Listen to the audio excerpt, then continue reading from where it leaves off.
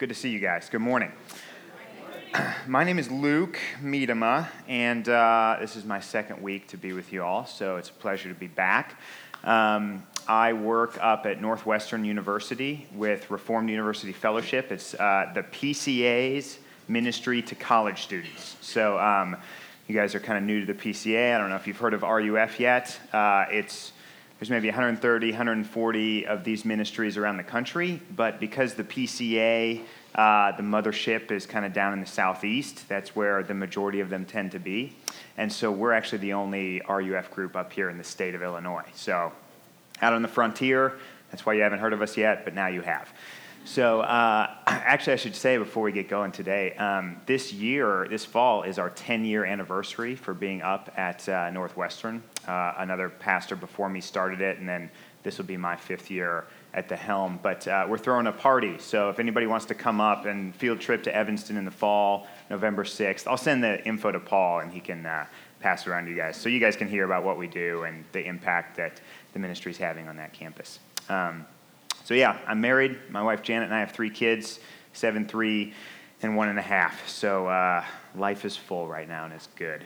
We're in the middle of a short series, 2-week little mini-series, and we're calling it I Am, or the I Am statements of Jesus. The reason we're doing this, I explained this last week. I'll just do a little recap. There are a lot of versions of Jesus out there in the culture. Okay? There's a lot of stories about Jesus and interpretations of what he is about. Almost every single person you meet has heard of Jesus. Even people who have no interaction with the church, no interaction with the Bible, everybody knows who Jesus is. But the question is, where are we getting our information about Jesus? Where are we receiving the stories that we hear about him? Is it from, the academic kind of version of Jesus that maybe scholars talk about? Is it the hip-hop version of Jesus that Kanye West and others are talking about? Is it the Jesus that Time magazine publishes a story about once a year around Easter? Jesus is everywhere in the culture, but have we encountered the real Jesus? So we're looking at the Gospel of John, where there are more self-identification statements from the mouth of Jesus than anywhere else in the Bible. This is where Jesus tells us who he is. So in the book of John, we see Jesus according to Jesus. So last week, we saw that Jesus called himself the door. He said, I am the door, and we explored that for a little while. This week, we're going to look at a passage from John 15. This is something he shares with his disciples during the final meal that he has with them before he goes to the cross the next morning. So if you want to read along, follow along as I read, we're going to read John 15, the first 11 verses. This is John 15. I am the true vine, and my Father is the vine dresser. Every branch in me that does not bear fruit, he takes away, and every branch that does bear fruit, he prunes, that it may bear more fruit. Already you are clean because of the word that I've spoken to you. Abide in me, and I in you. As a branch cannot bear fruit by itself unless it abides in the vine, neither can you unless you abide in me. I am the vine. You are the branches. Whoever abides in me, and I in him, he it is that bears much fruit. For apart from me you can do nothing. If anyone does not abide in me, he's thrown away like a branch and withers. And the branches are gathered, thrown into the fire, and burned. If you abide in me, and my words abide in you, ask whatever you wish, and it will be done for you.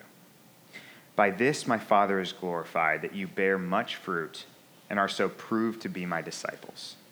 As the Father has loved me, so I have loved you. Abide in my love.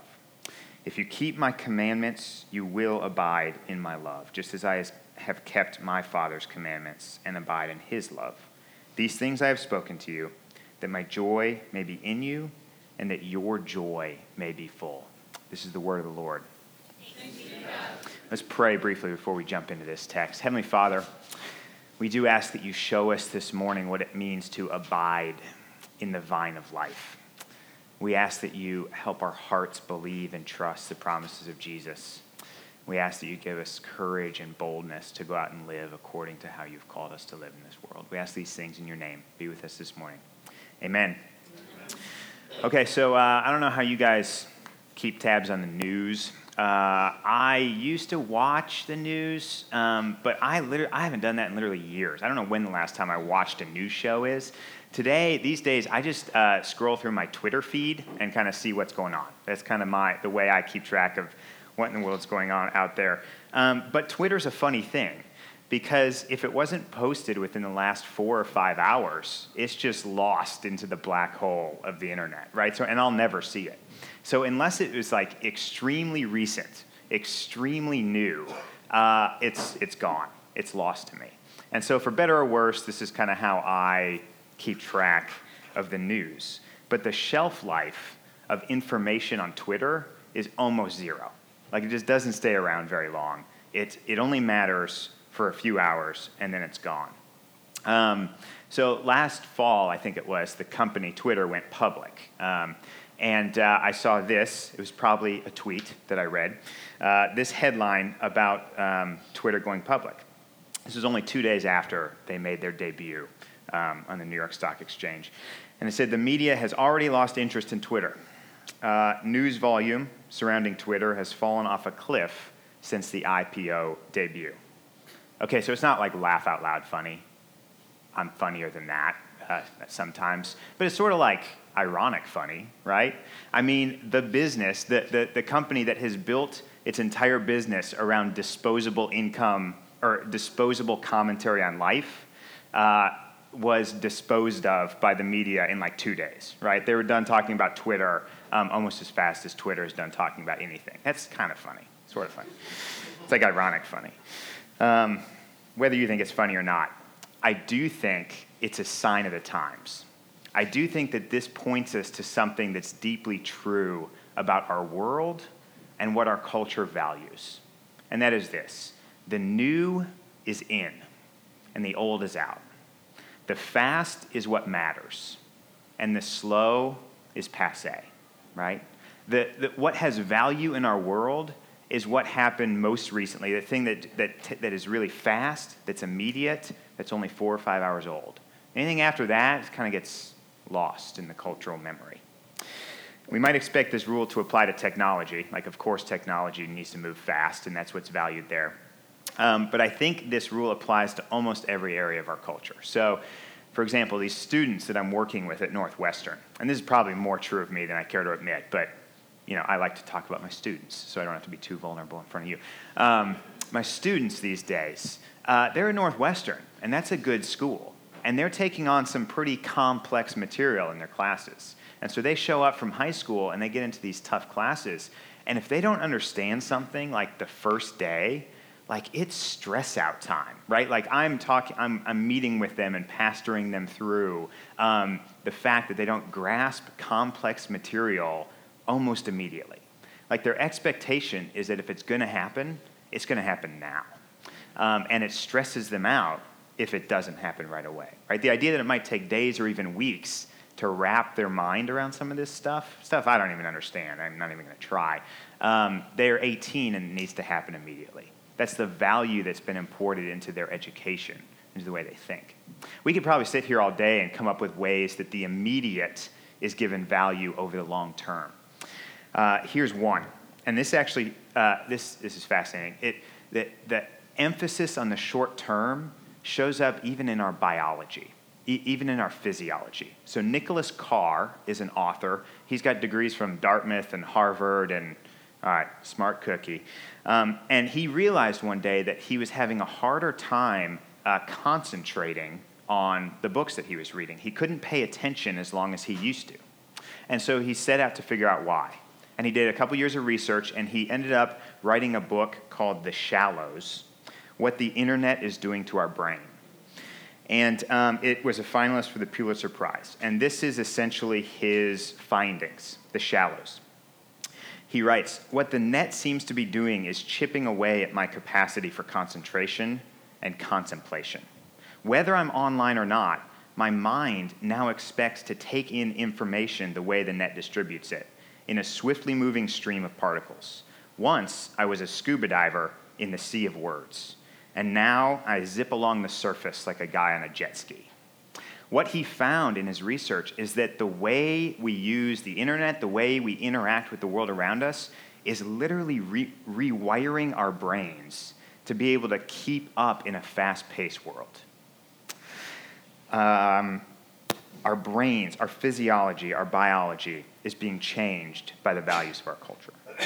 So across nearly every category of our life and culture, we find an emphasis on the short term and the immediate. The things that seem to matter the most are the things that happen fast.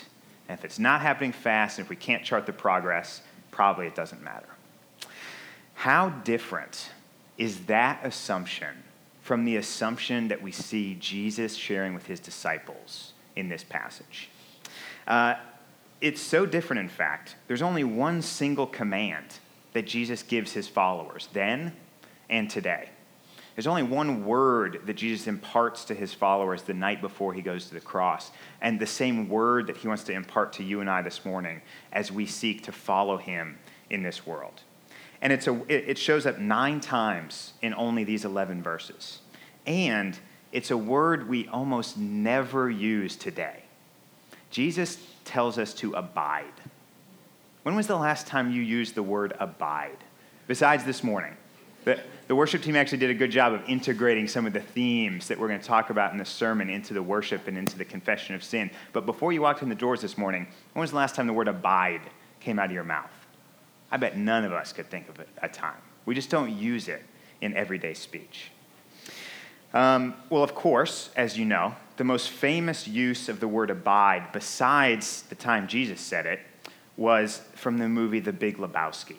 Now, I don't know how many of you guys have seen this film, this important, crucial film, very good. The Coen brothers, right, some of my favorite directors that are working today, made this film, and it's a strange movie. Jeff Bridges plays the dude who is caught up in a series of wild events. There's kidnapping. He and his bowling buddies are being chased around by neo-Nazi nihilists who believe in nothing but want to do them harm, right? It's just wacky. His life is total chaos for the whole movie. He doesn't know what's going on. But the constant refrain throughout the movie is that the dude abides, right? Throughout the film, the dude abides. In other words, the dude is still here. The dude survives the chaos. The dude endures to the end. The dude has clung to life by the end of the movie. The dude abides. Now, when Jesus gave this commands to his followers, he didn't call them dudes that we know of. It might be deep in the Greek somewhere. I'm not enough of a scholar to tell you. But Jesus is saying this. He's saying, my disciples, those who follow me, my disciples abide. Followers of Jesus stick around. They stay connected in faith to the vine of life. They endure in their belief. They cling to life. In fact, the Bible goes so far as to say that this is the defining characteristic of saving faith. You want to know if your faith is real, true, saving faith? The author of Hebrews writes this in Hebrews 4. We've come to share in Christ if indeed we hold our original confidence firm to the end. Endurance, perseverance, abiding, clinging to life amidst the chaos until the end is the defining characteristic of real saving faith. Saving faith, we could say, is sticky faith. It sticks around. It perseveres in trusting Jesus day after day, month after month, year after year. It's a faith that wakes up every morning and acknowledges again our sin, acknowledges again our need for the blood of Jesus, acknowledges again our repentance, and calls out in Jesus, to Jesus, and the great promises available in the gospel. Eugene Peterson is a pastor and an author I go to a lot. I really like him. In fact, Paul, since he's not here and sitting on the beach somewhere, soaking it in, I think he's been posting Eugene Peterson quotes all week on Facebook. I don't know, I've kind of noticed that. Like, he's out on the beach reading this guy, so I figured I'd quote him. But Eugene Peterson wrote a book about discipleship, and the title of the book is A Long Obedience in the Same Direction. And he writes this: "There's a great market for religious experience in our world. There's little enthusiasm for the patient acquisition of virtue, little inclination to sign up for a long apprenticeship in what earlier generations for Christians called holiness. What matters in today's world is measured in Twitter time, and it's forgotten tomorrow. What matters in the kingdom of God, this garden that God is cultivating in the world, is a slow, long-term, persistent clinging to life." Jesus is just saying, stay attached to the vine. That's the only thing you got to do. Abide. That's the one central calling of the Christian life. What matters is clinging to life. But notice this as well. This is the one command Jesus gives, this central tenet of the Christian life. It's a calling from Jesus. It's a command. He's saying, stick around. He's saying, abide. Saying, this afternoon, tomorrow, your work is to cling to life, to keep trusting. So it's a command, but it's also a promise. Look at verse 4. Jesus says, abide in me and I in you. As you abide in me, I am promising to remain connected to you too. It's a calling and a promise all wrapped up into one. So we see this principle at work. Even our trust, even our belief and our faith that we put in Jesus is a gift from Jesus, right? Even the faith that we put in Jesus is a gift that Jesus gives us, who has committed himself to his people. Paul tells us the same thing, Philippians 1:6, "I'm sure of this, that he who began a good work in you will bring it to completion in the day of Christ Jesus." If he gives you faith, he promises that he will complete what that faith is intended to do. The faith that Jesus has planted in you, he will sustain in you. Even our perseverance, our belief, is a gift given from Jesus. He calls us to abide, and then he promises to abide with us. Abide in my love.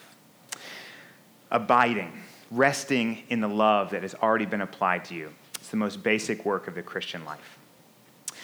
So this passage, in some way, is like the Les Mis of Bible passages. Now, you guys know the Victor Hugo novel, Les Miserables. It's been remade into Broadway musicals and movies regularly, right? It's a fascinating and compelling story. And I think part of the reason it has such a draw, part of the reason it's such a recurring story that every generation loves, is because the moment of grace in that movie, in that novel, comes at the beginning, right? A lot of stories have redemptive endings. We could come up with a whole list of movies that have redemptive endings. I don't know if The Big Lebowski's on that list or not. I have to think about it some more. But there's a whole bunch of stories out there that have redemptive endings. Not very many have redemptive starts. So in a lot of ways, Les Mis is a story about grace being shown to a man, Jean Valjean, who the criminal who is sentenced to the camp, the work camp, is released, is shown this incredible gift of grace by the priest who offers him the silver that he's really trying to steal. And he says, with this silver I have bought your life. And the whole rest of the story, that's in one of the first scenes. And the whole rest of the story is about how that grace sinks into Jean Valjean's life and then is lived out in his world.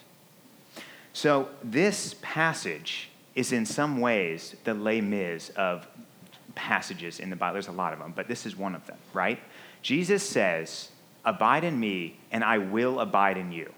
And then let's watch what happens over the course of your life as you abide in me. What will happen to you over the course of your life as you abide in the grace of Jesus? Well, this passage gives us four things, four promises of the gospel that will happen to you and I if we stick it out with Jesus. So in kind of the second half of our time here, I just want to look briefly at these four things, these promises that will happen as we persevere in faith. Jesus says we will be pruned. He says we will bear fruit. He says our prayers will be answered and that we will find abundant joy as we stay connected to the vine of life. So let's look at the first one. We will be pruned. Verse 1 and 2. I am the true vine, and my Father is the vine dresser, or the gardener is another way we could translate that. Every branch in me that does not bear fruit, he takes away, and every branch that does bear fruit, he prunes that it might bear more fruit. The imagery in this passage is God the gardener getting his hands dirty. He's cultivating his kingdom in the world. And he's doing it for maximal fruitfulness, right? He wants what? He wants to grow abundantly in this world. And he says, I'm going to make it happen. And one of the ways I'm going to make it happen is by pruning the branches that are bearing fruit. Now, I don't know if that excites you or not, this promise from Jesus that you will be pruned. You will be put on the table. He will go to work on you. He's going to cut things off, right? We read the same promise in Hebrews 12, where he says it's for discipline that you have to endure. God is treating you as sons when he goes to work on you. God is involved and invested in the lives of those he loves. He's cultivating something in you, and he refuses to leave you alone until he's done. Now, sometimes when God goes to work on you, that feels like great comfort. That feels like hope. That feels like peace. The subjective feelings that kind of get stirred up in us are good feelings, right? It's rest. It's like, thank goodness God is at work. There's hope there. Sometimes when God goes to work on you, the subjective feelings on the inside feel different than that. They don't feel good, right? It feels like frustration. It feels like doubt. It feels like affliction. It feels like kind of a grinding endurance. The subjective feelings are going to change day to day. But what's not going to change? This word from Jesus, that he is at work in your life, and what he's doing, whether it happens to feel good at the time or it happens not to feel good at the time, is all moving towards the same goal, and that is your completion, and that is his kingdom, and that's his glory. God's work in your life, growing you up, never changes. Paul puts it this way in 2 Corinthians 4, do not lose heart. Though our outer self is wasting away, our inner self is being renewed day by day for this light and momentary affliction. Would we really describe it that way? Is the affliction light and momentary? This light and momentary affliction is preparing for us an eternal weight of glory beyond all comparison.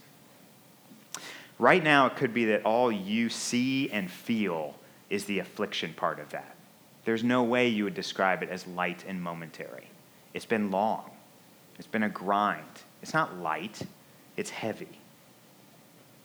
But this is what both Jesus and Paul is saying. I'm not saying this to you. I don't have the authority to say this to you. I don't know you well enough. But this is what Jesus is saying to you, right?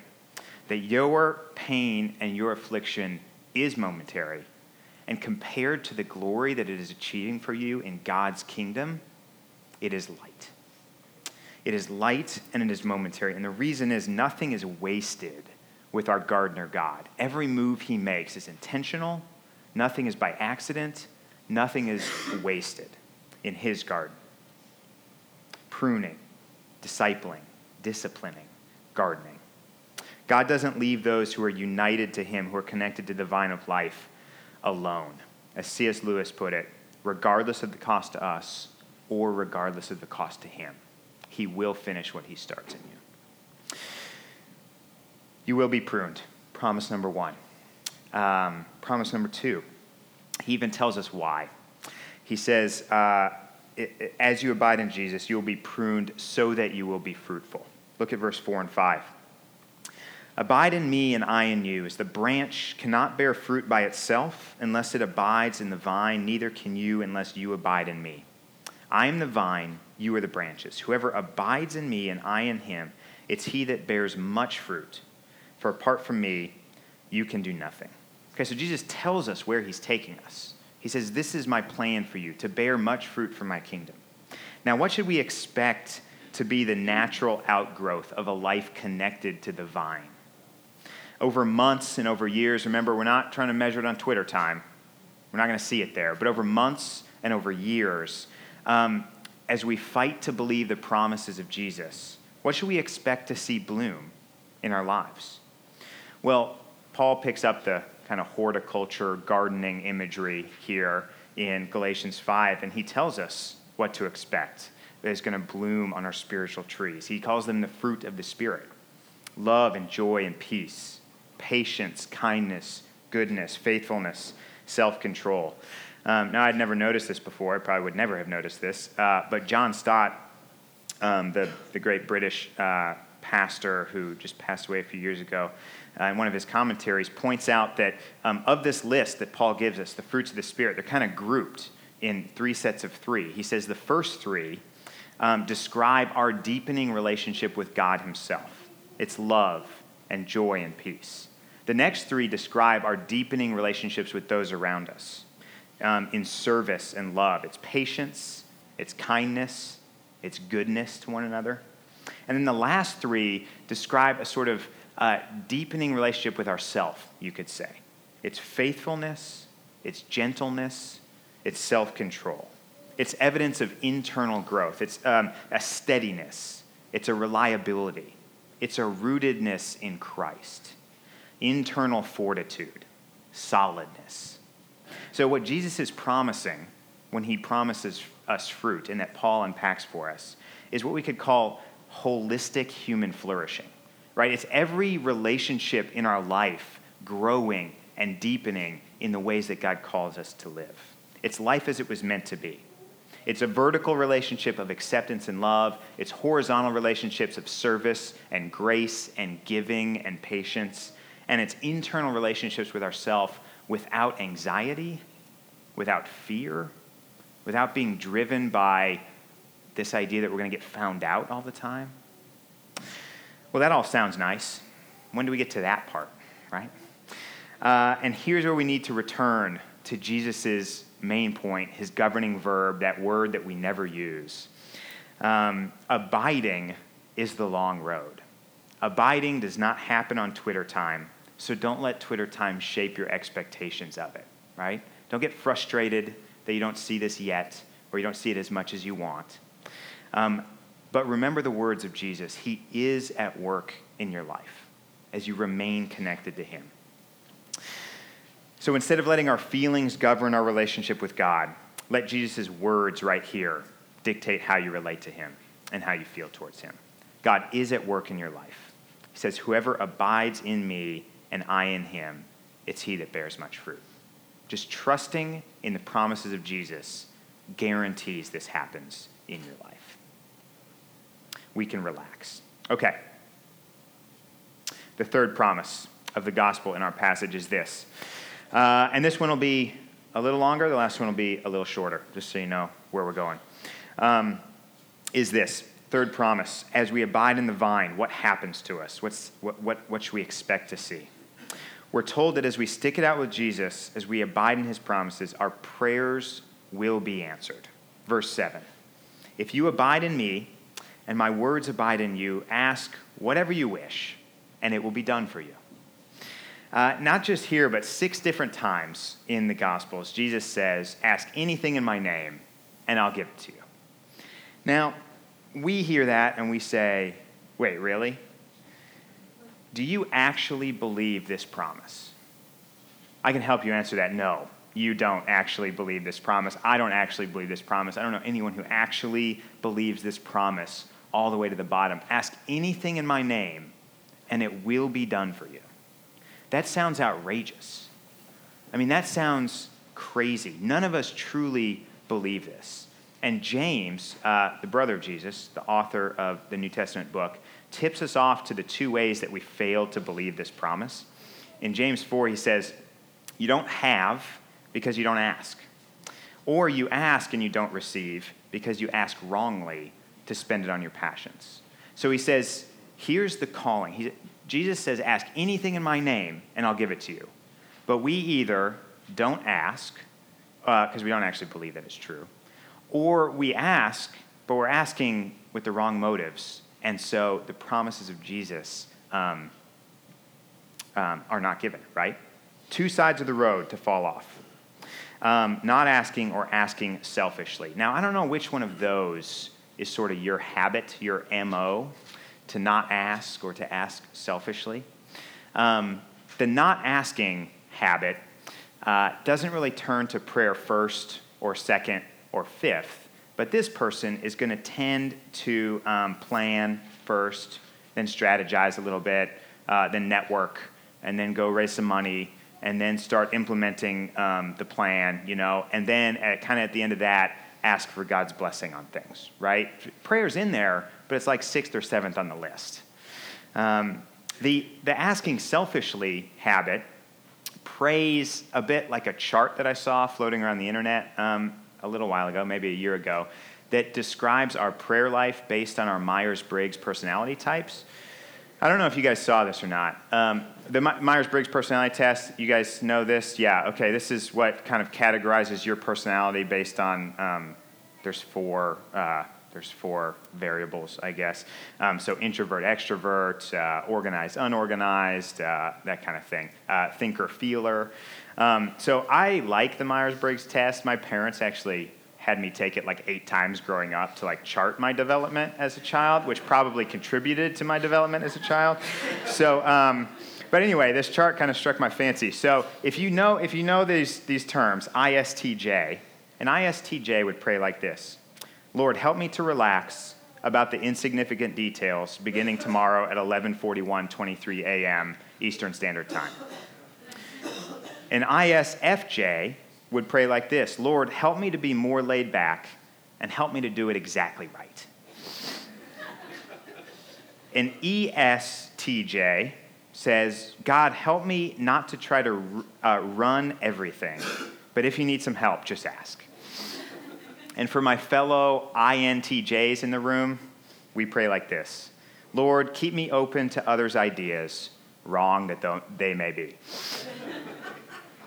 So you see what we're doing here. We're praying. We really are praying. We're asking. But we're praying in a constant orbit around that which we find to be most important, which is still ourselves, right?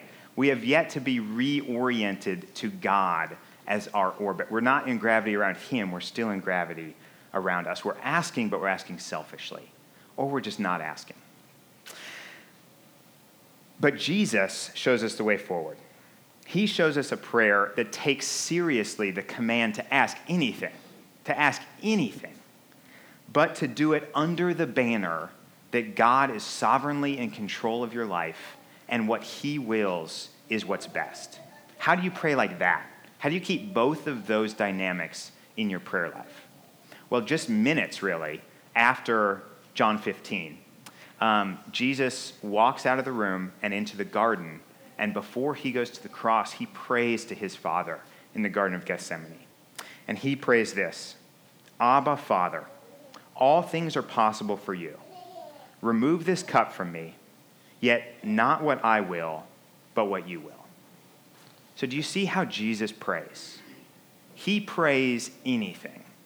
I mean, He prays His deepest longing is not to go through the pain, the loneliness, the abandonment, and mostly the separation from His Father that He's about to go through as He dies for our sins. He says, take this cup from me. And yet He knows for a fact that He was sent to the world to do that very thing. And so He says, but not my will, but yours be done. Jesus can pray His heart's deepest longings. He can pray His doubts. He can pray His fears. But He can do it under the banner, knowing that God is good and He loves him, and whatever God's answer is, that it's for the best, right? Take this cup from me, yet not my will, but yours be done. He prays in according to the promise that He's given us in this passage. It's an amazing prayer. Paul Miller wrote a book called The Praying Life. I highly recommend it. I don't know if you've heard of it or not, but he writes this: the praying life is the abiding life. One of the best ways to learn how to abide is to ask anything. Just start asking. Don't ask for spiritual things or good things. Tell God what you want. Before you can abide, the real you has to meet the real God. So just start asking.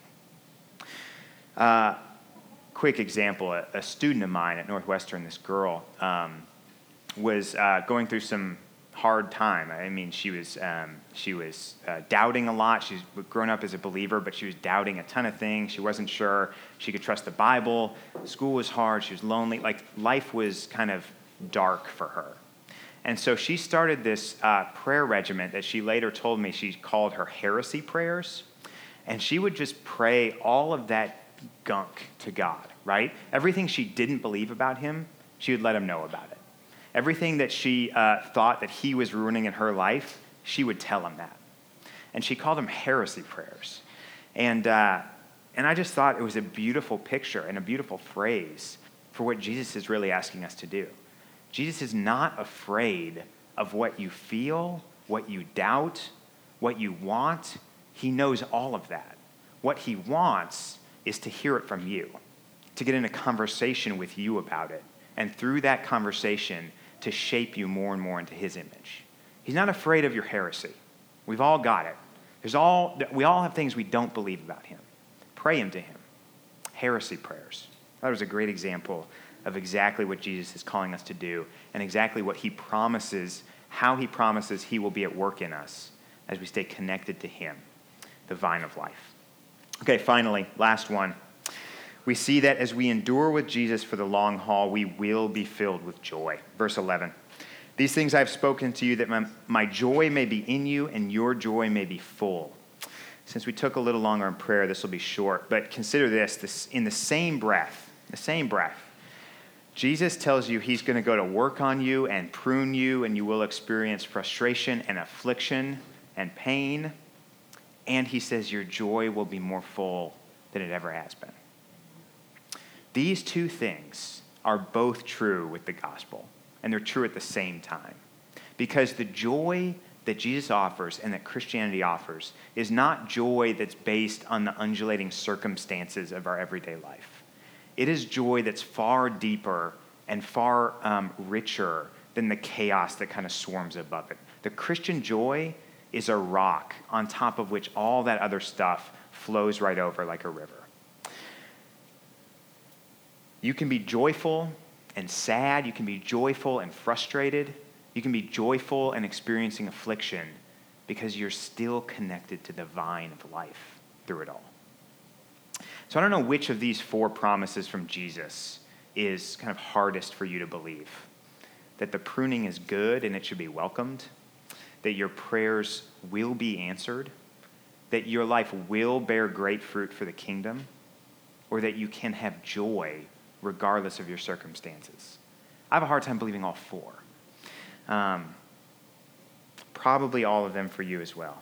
But Jesus' word to you this morning is that these are the truest things about you if you stick around with Jesus. These will define your life for decades as you stay connected to the vine of life. Abide in me, and all the riches of my kingdom are given to you. Last quote from Eugene Peterson. In honor of Paul on the beach, reading Eugene Peterson right now. He writes this. Eugene Peterson does, not Paul. I want to cultivate my relationship with God. I want all of life to be intimate, sometimes consciously, sometimes unconsciously, with the God who made, directs, and loved me. I want to do the original work of being in a deepening conversation with the God who reveals himself to me and addresses me by name. I don't want to dispense mimeographed handouts that describe God's business. I want to witness out of my own experience. I don't want to live as a parasite on the firsthand spiritual lives of others, but to be personally involved with all my senses, tasting and seeing that the Lord is good. There is no shortcut to the abiding life.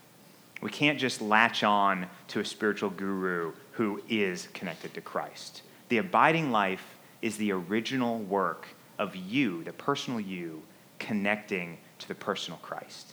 Now, we need each other to do that, but you can't live off the spiritual juices of someone else, off of Paul's or mine or any other pastor or any other sermon you're listening to online.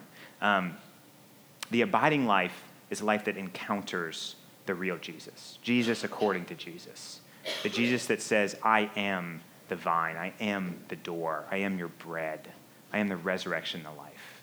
That's the Jesus that we're called to trust in and believe. And as we do, these things will happen. We don't have to make them happen. He makes them happen. These are the promises for his people. God is at work. Let's pray.